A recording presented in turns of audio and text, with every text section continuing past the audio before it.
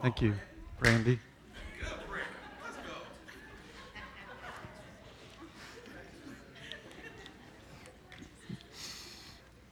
Good morning. Kids, you are dismissed for Gospel Project. Hope you have a great time. Everybody else, today we'll be in Nehemiah chapter 9. Nehemiah chapter 9. So if you want to turn there, that would be great. If you don't have a Bible of your own, there should be one under the chair in front of you. And in those Bibles, we are on page 278. It's page 278. If you're new with us today, welcome. Glad that you're here. We're in a series of messages just called the 4 Gs. We're looking at 4 attributes of God that each begin with the letter G, helping us to remember them. So far, we have said that God is great, so we don't have to be in control, and God is glorious, so we don't have to fear people. So we've covered great and glorious. Today we're going to look at good.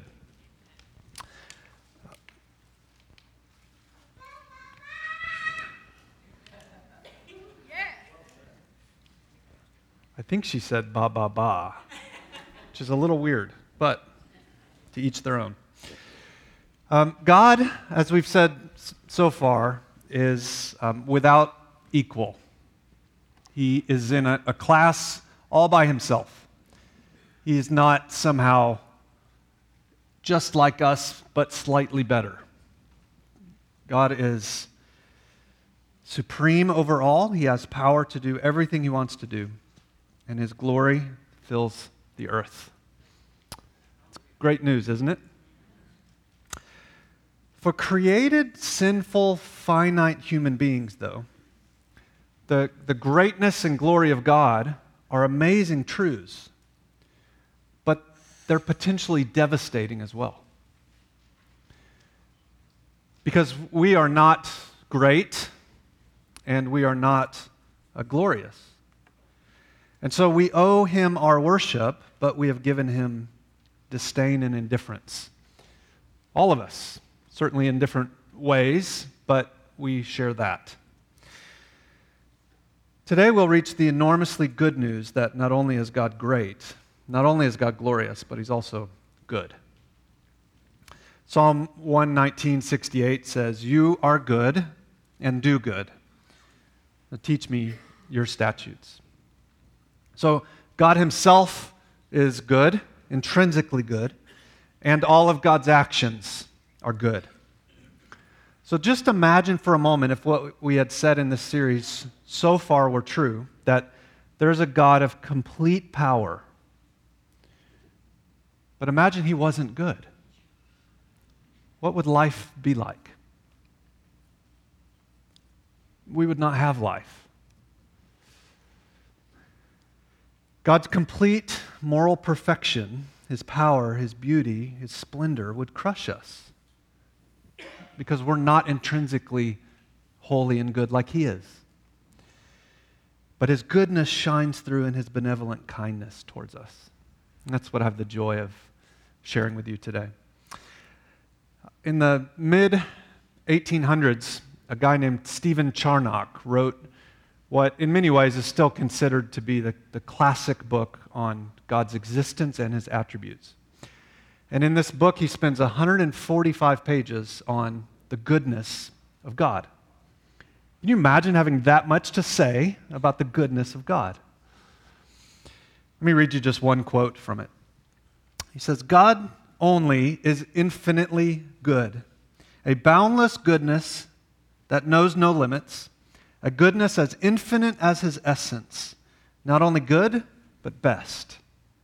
Not only good, but goodness itself, the supreme inconceivable goodness. All things else are but little particles of God, small sparks from this immense flame." I was trying to think how sparkles fits in. So it's having trouble. Small sparkles from his immense flame, sips of goodness to this fountain. Nothing that is good by his influence can equal him who alone is good by himself.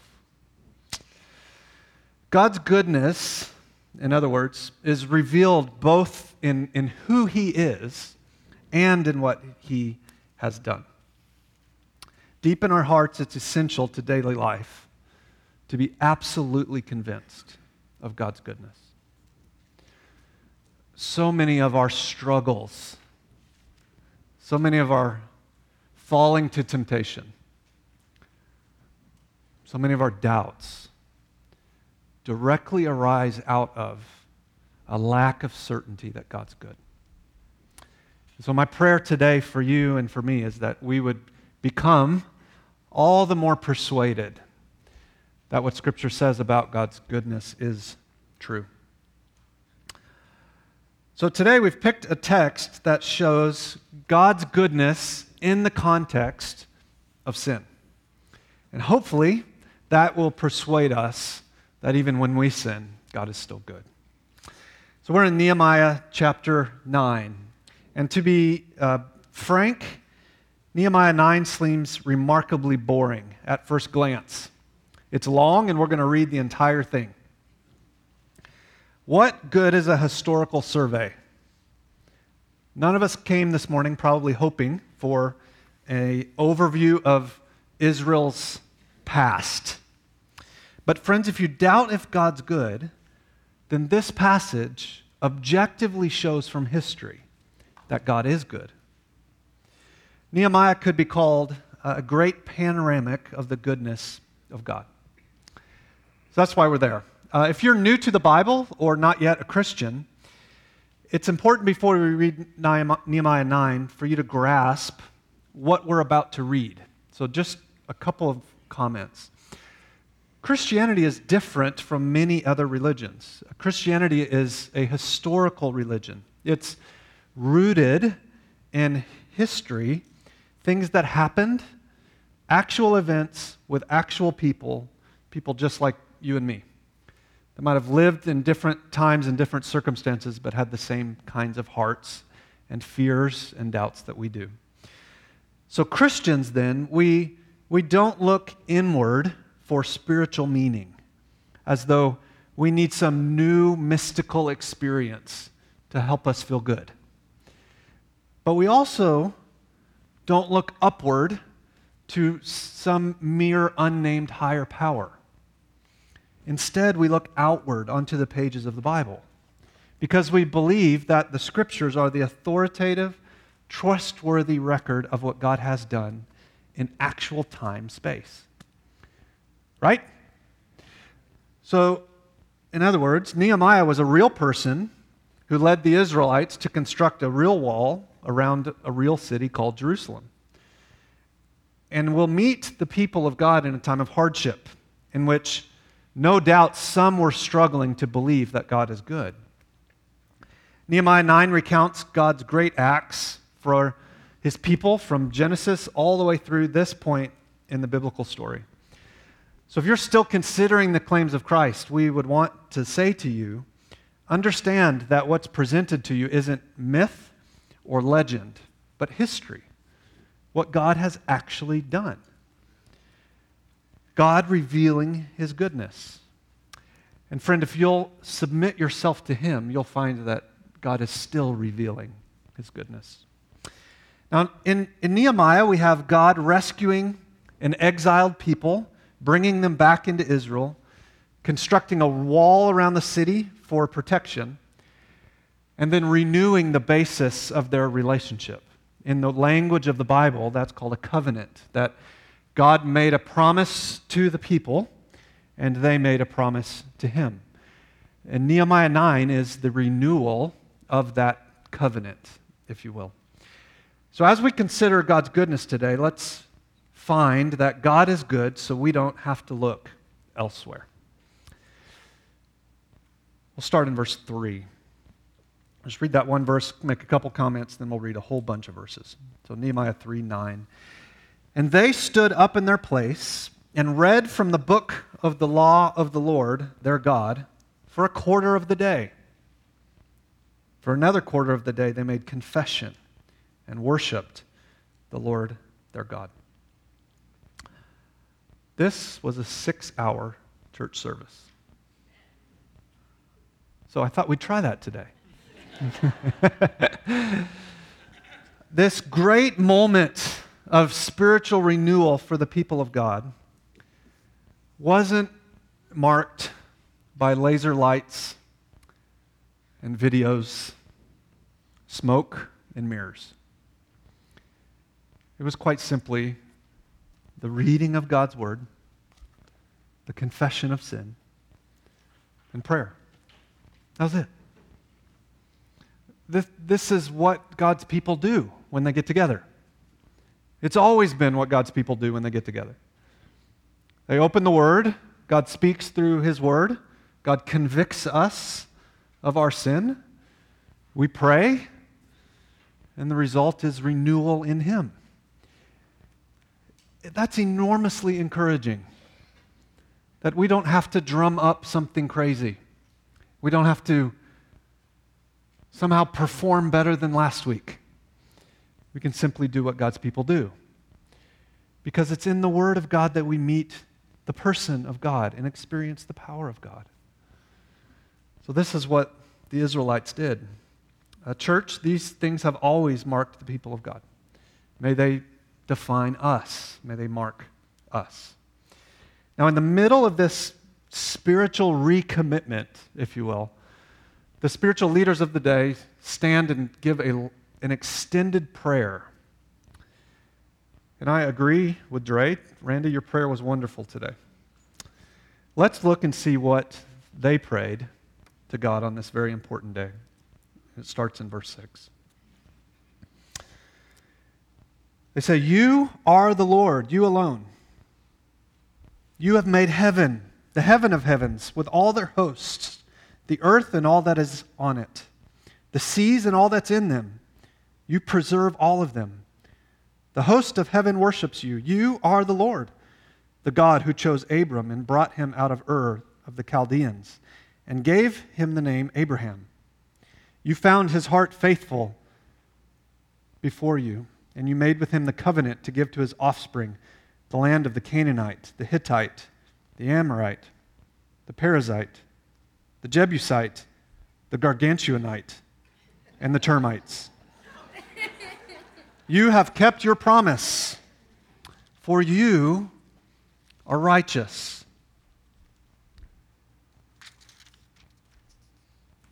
"And you saw the afflictions of the fathers in Egypt and heard their cry at the Red Sea, and performed signs and wonders against Pharaoh and all his servants and all the people of the land, for you knew that they acted arrogantly against our fathers. You made a name for yourself, as it is to this day. You divided the sea before them so that they went through the midst of the sea on dry land. You cast their pursuers into the depths as a stone into the mighty waters. By a pillar of cloud you led them in the day, and by a pillar of fire in the night to light for them the way in which they should go. You came down on Mount Sinai and spoke with them from the heavens and gave them right rules and right laws and good statutes and commandments.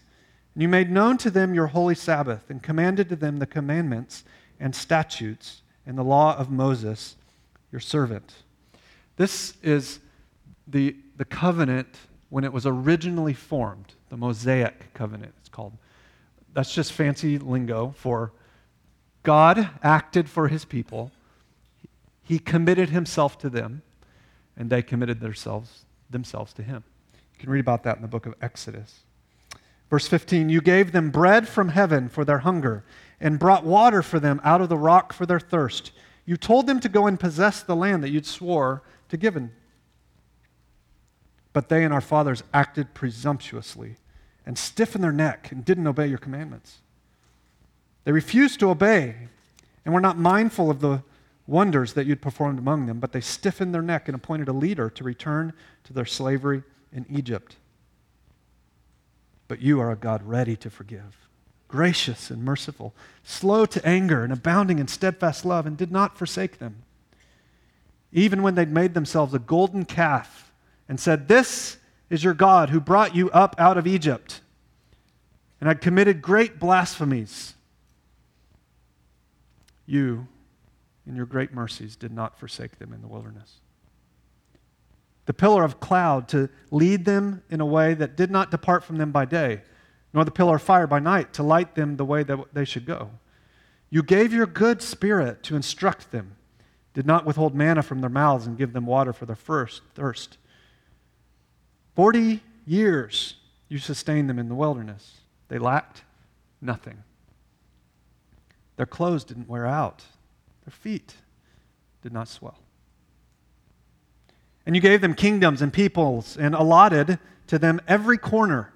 So they took possession of the land of Siphon and king of Heshbon, and the land of Og, king of Bashan. You multiplied their children as the stars of heaven. You brought them into the land that they had told their fathers to enter and possess. So the descendants went in and possessed the land, and you subdued them before the inhabitants of the land, the Canaanites, and gave them their land, with their kings and the people of their land, that they might do with them as they would.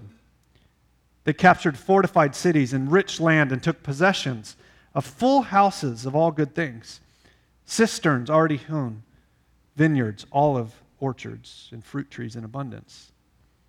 So they ate and were filled and became fat and delighted themselves in your great goodness. Some of us are like, I now have a life verse. 26, nevertheless, they were disobedient and rebelled against you and cast your law behind their back and killed your prophets who had warned them in order to turn their back to you, and they committed great blasphemies. Therefore, you gave them into the hand of their enemies who made them suffer. Now we're in the time of the prophets. And in the time of their sufferings, they cried out to you, and you heard them from heaven. And according to your great mercies, you gave them saviors who saved them from the hands of their enemies. But after they had rest, they did evil again before you. You abandoned them into the hands of their enemies so that they had dominion over them. Yet when they turned and cried to you, you heard from heaven. And many times you delivered them according to your mercies.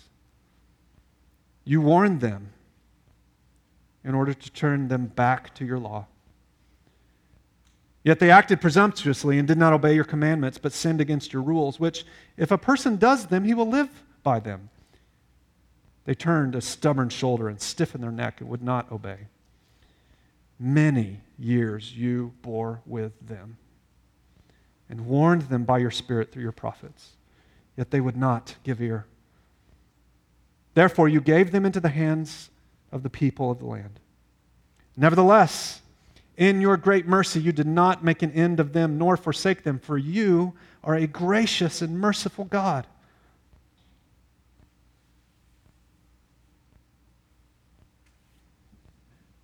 You notice there's not a single request yet? That's a lot of praying without asking for anything. It's a recounting of what God has done. Now we come to the request. Now, therefore, our God, the great, the mighty, and the awesome God, who keeps covenant and steadfast love, let not all the hardship seem little to you that's come upon us, upon our kings, our princes, our priests, our prophets, our fathers, all your people, since the time of the kings of Assyria until this day. Yet you've been righteous in all that has come upon us. For you have dealt faithfully, and we have acted wickedly. Our kings, our princes, our priests, and our fathers have not kept your law or paid attention to your commandments and your warnings that you gave them. Even in their own kingdom and amidst your great goodness that you gave them, and in the large and rich land that you set before them, they did not serve you or turn from their wicked ways. Behold, we are slaves to this day in the land that you gave to our fathers to enjoy its fruits and its good gifts. Behold, we are slaves, and its rich yield goes to the kings whom you've set over us because of our sins. They rule over our bodies, over our livestock, as they please, and we are in great distress. Because of all this, we make a firm covenant in writing. On the sealed documents are the names of our princes, our Levites, and our priests. What a chapter. I made a list of the things this chapter says about God. When you spend time in the Scriptures, I would encourage you to do that. Sometimes just stop and say, what is everything about God I learned from this one chapter? Listen to this.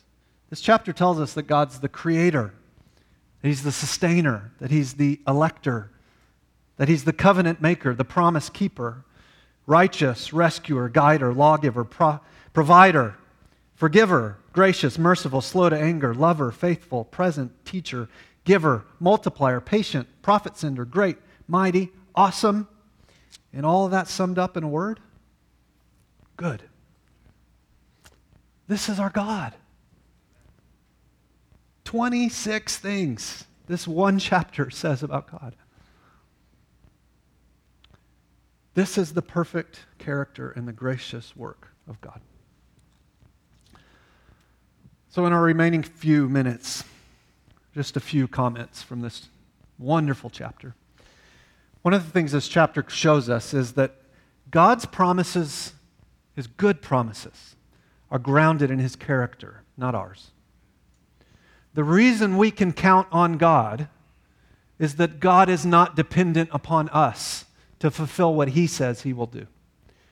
His character is steadfast and perfect. What God says He will do, He will do. The last part of verse 8 says, "You have kept your promises, for you're righteous." That's really great news. God's goodness is seen especially in the gracious promises He makes for His people. And all of these promises are rooted not in our own ideas, in our own faithfulness, in our own character, but in God's. That should make you want to stand on your chair and holler. Because at the core, the basis for our relationship with God is God and His ability to fulfill what He has said He will do. This is the best news there could possibly be. Literally everything else in your life is dependent upon what you do. Everything. It started when you smiled and your mama cheered for you. And then when you started going to school and you drew a little picture, you got a star, right? So how many adults in the room are still looking for stars every day based on what we do? And yet God says, I'm good. I've acted on your behalf. Your future in me is secure. I love you. You don't need to earn little stars. I've given you my Son.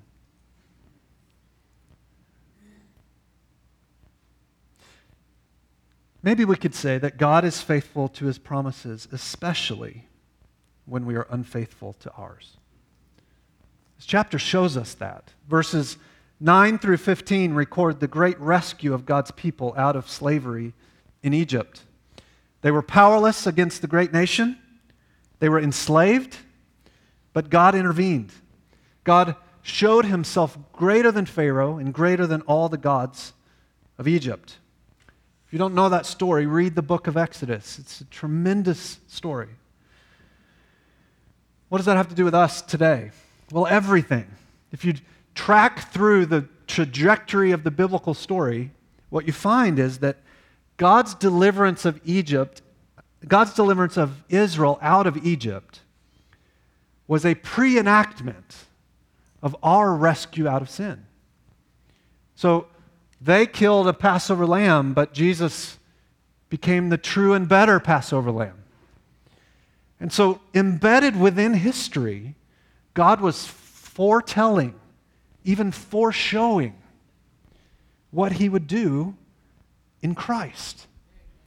So we look not back merely at a people coming out of Egypt, but at ourselves coming out of the snatches, the snare of hell itself because of Christ.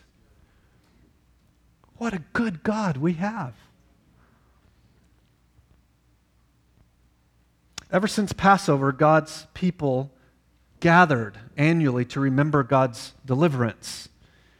And in the church today, we gather to remember our deliverance through Christ.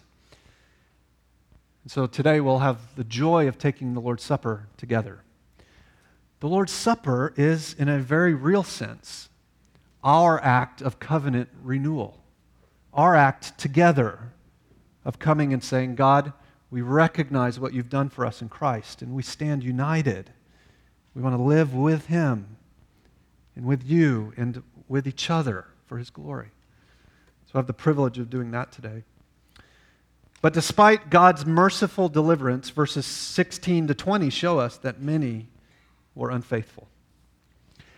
That even in the context of living among the good gifts of God, they went their own way. But even while they were going their own way, God continued to provide. This moment in the chapter where the people are out in Israel and Moses is gone, and they build a golden calf and say about that calf what? Did you catch it? You are the one that rescued us.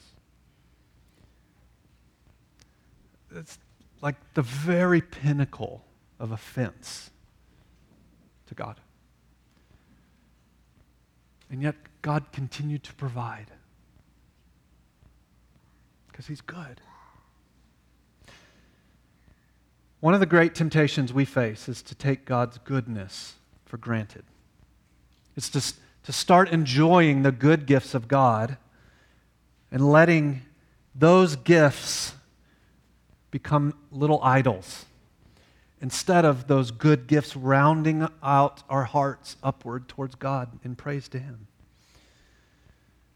So may this chapter remind us that God doesn't owe us anything. Israel forgot that. They felt entitled. They lost their awe of God. They lost their shock that a holy God would be kind and good to them. May it not be for us. May we learn from their experience that we must continually cultivate repentance and prayer, Bible reading.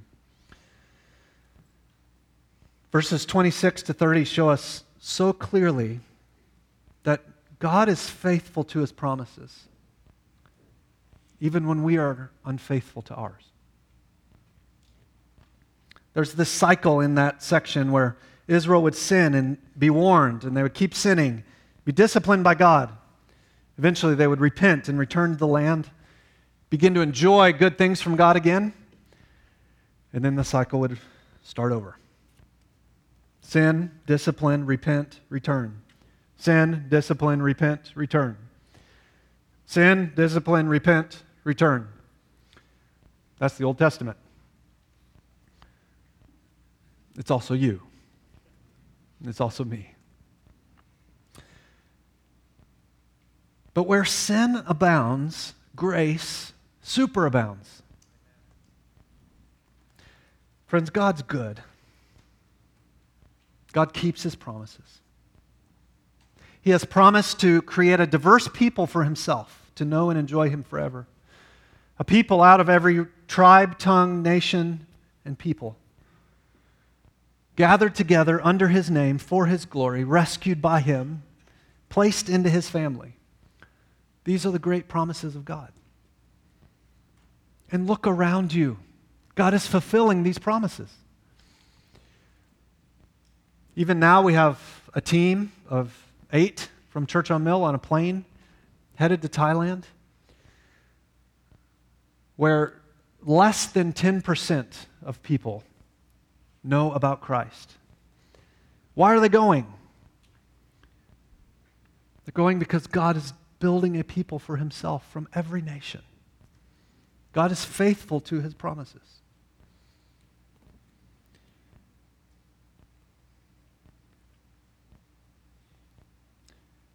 Another great important truth we see in this text is that our confidence of God's ongoing care is his objective work in the past.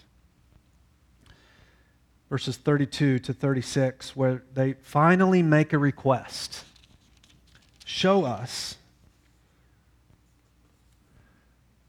that our confidence that God will continue to act towards us in accordance to his goodness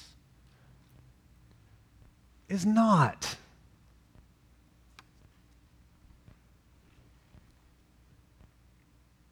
our self-effort, but God's prior actions.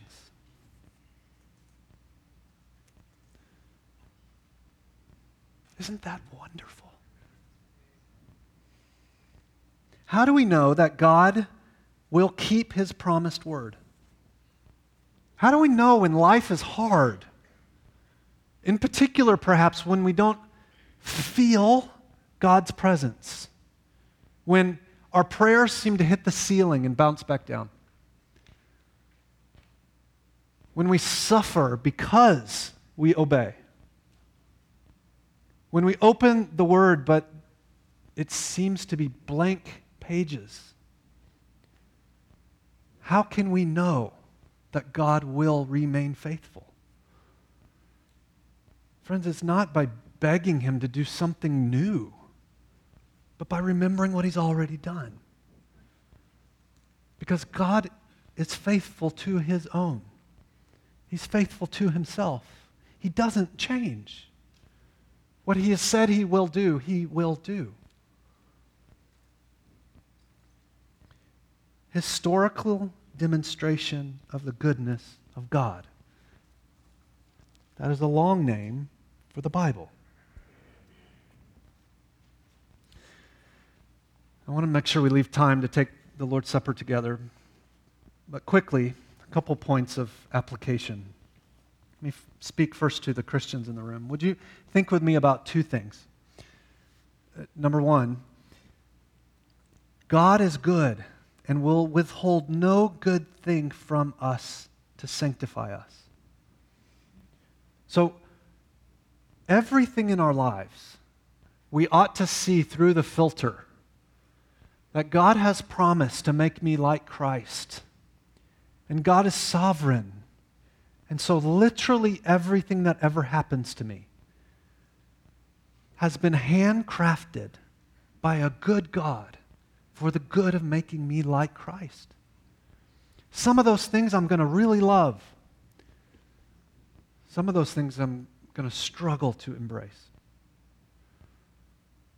But God is good. And God will only allow to come upon you what he will use to make you like Jesus. God is good. You don't have to look elsewhere. The reason we say yes to temptation is because we believe what that sin will bring is better than what God has provided. The essence of sin is disbelieving what God has said he will do. So if you want to get over some particular sin you keep struggling with, quit looking at the sin and look to God. Look at how good he is. And aim to look and gaze and cling to him. And you'll find that that temptation becomes less and less and less. God is good. You don't have to look anywhere else.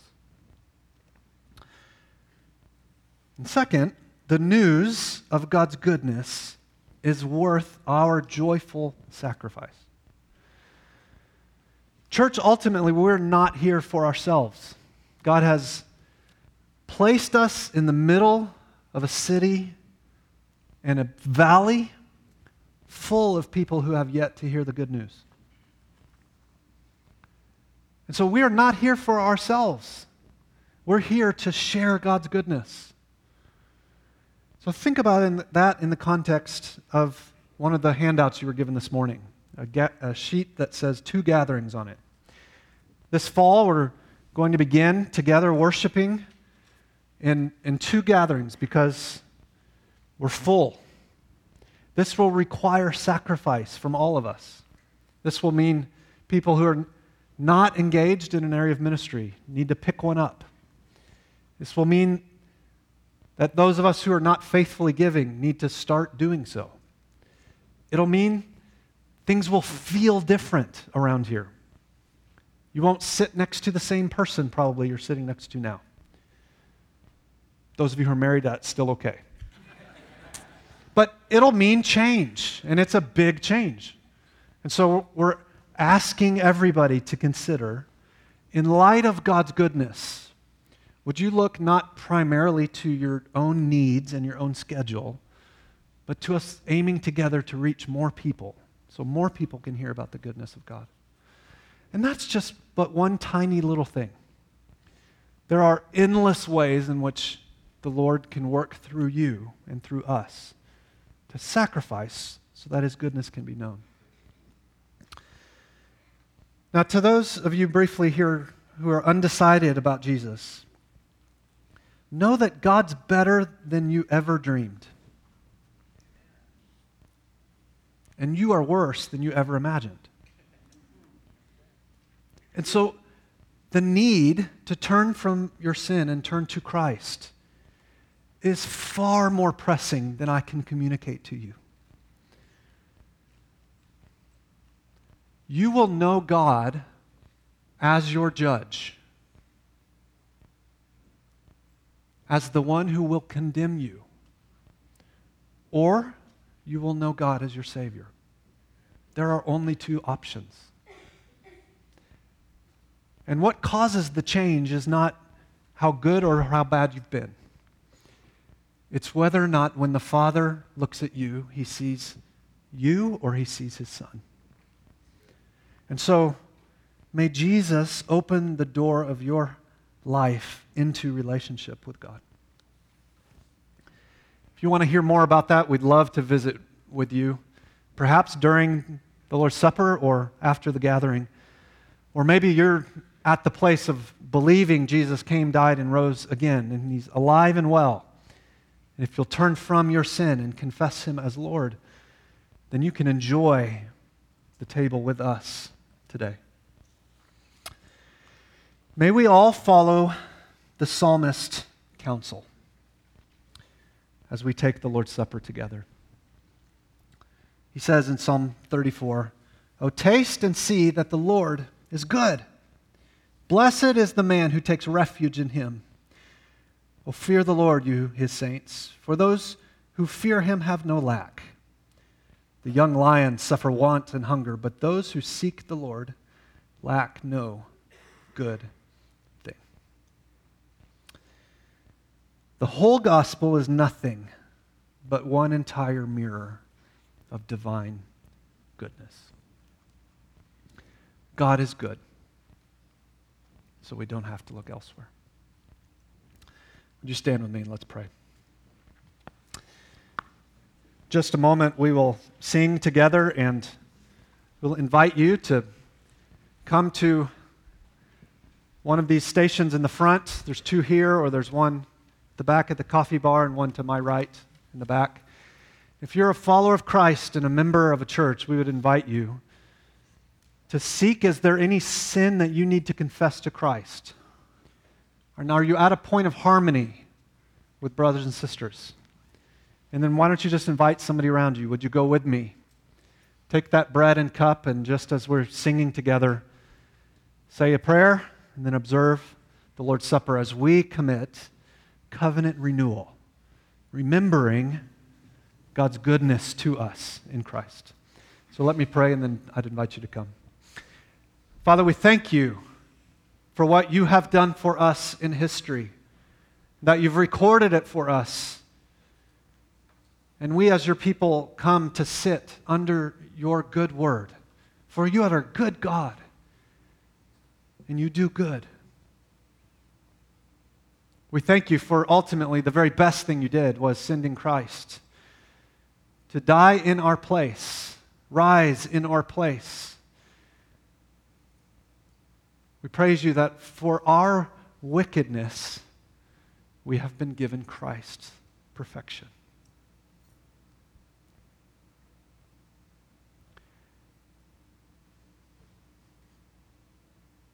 And Father, may we see today, perhaps afresh and anew,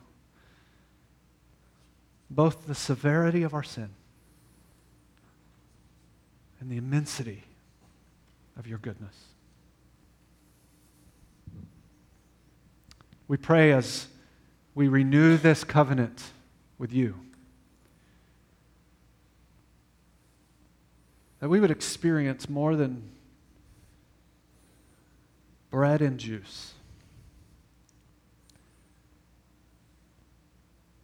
but hearts and minds infused by the grace and goodness and glory of God. We pray this in Jesus' name. Amen. Come as you wish.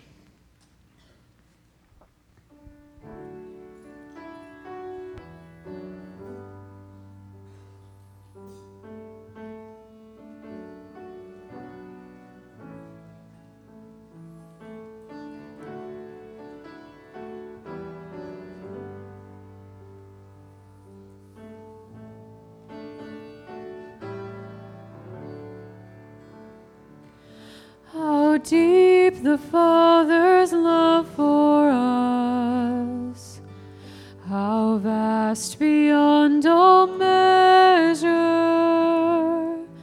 that He would give His only Son to make a wretch His treasure. How great the pain of searing loss! The Father turns His face away, as wounds which mar the chosen one bring many sons to glory.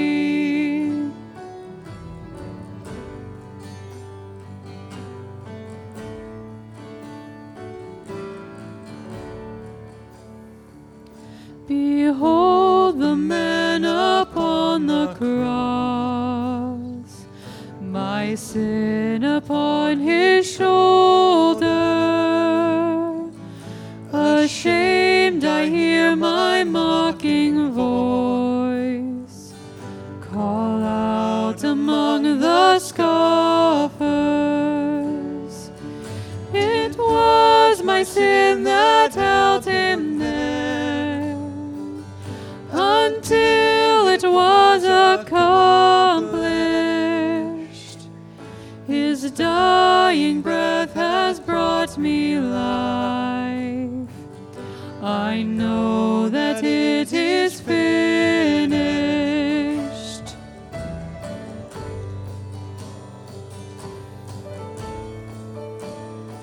Stand and sing with us.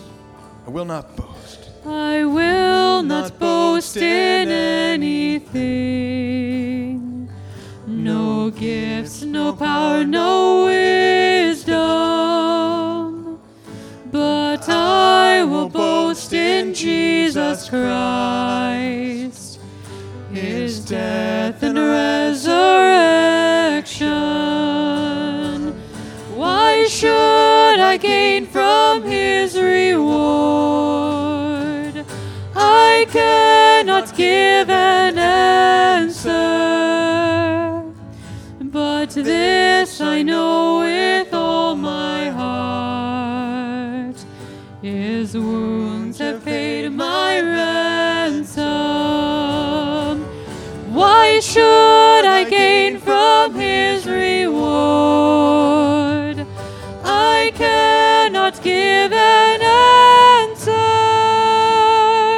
but this I know with all my heart: His wounds have paid my ransom.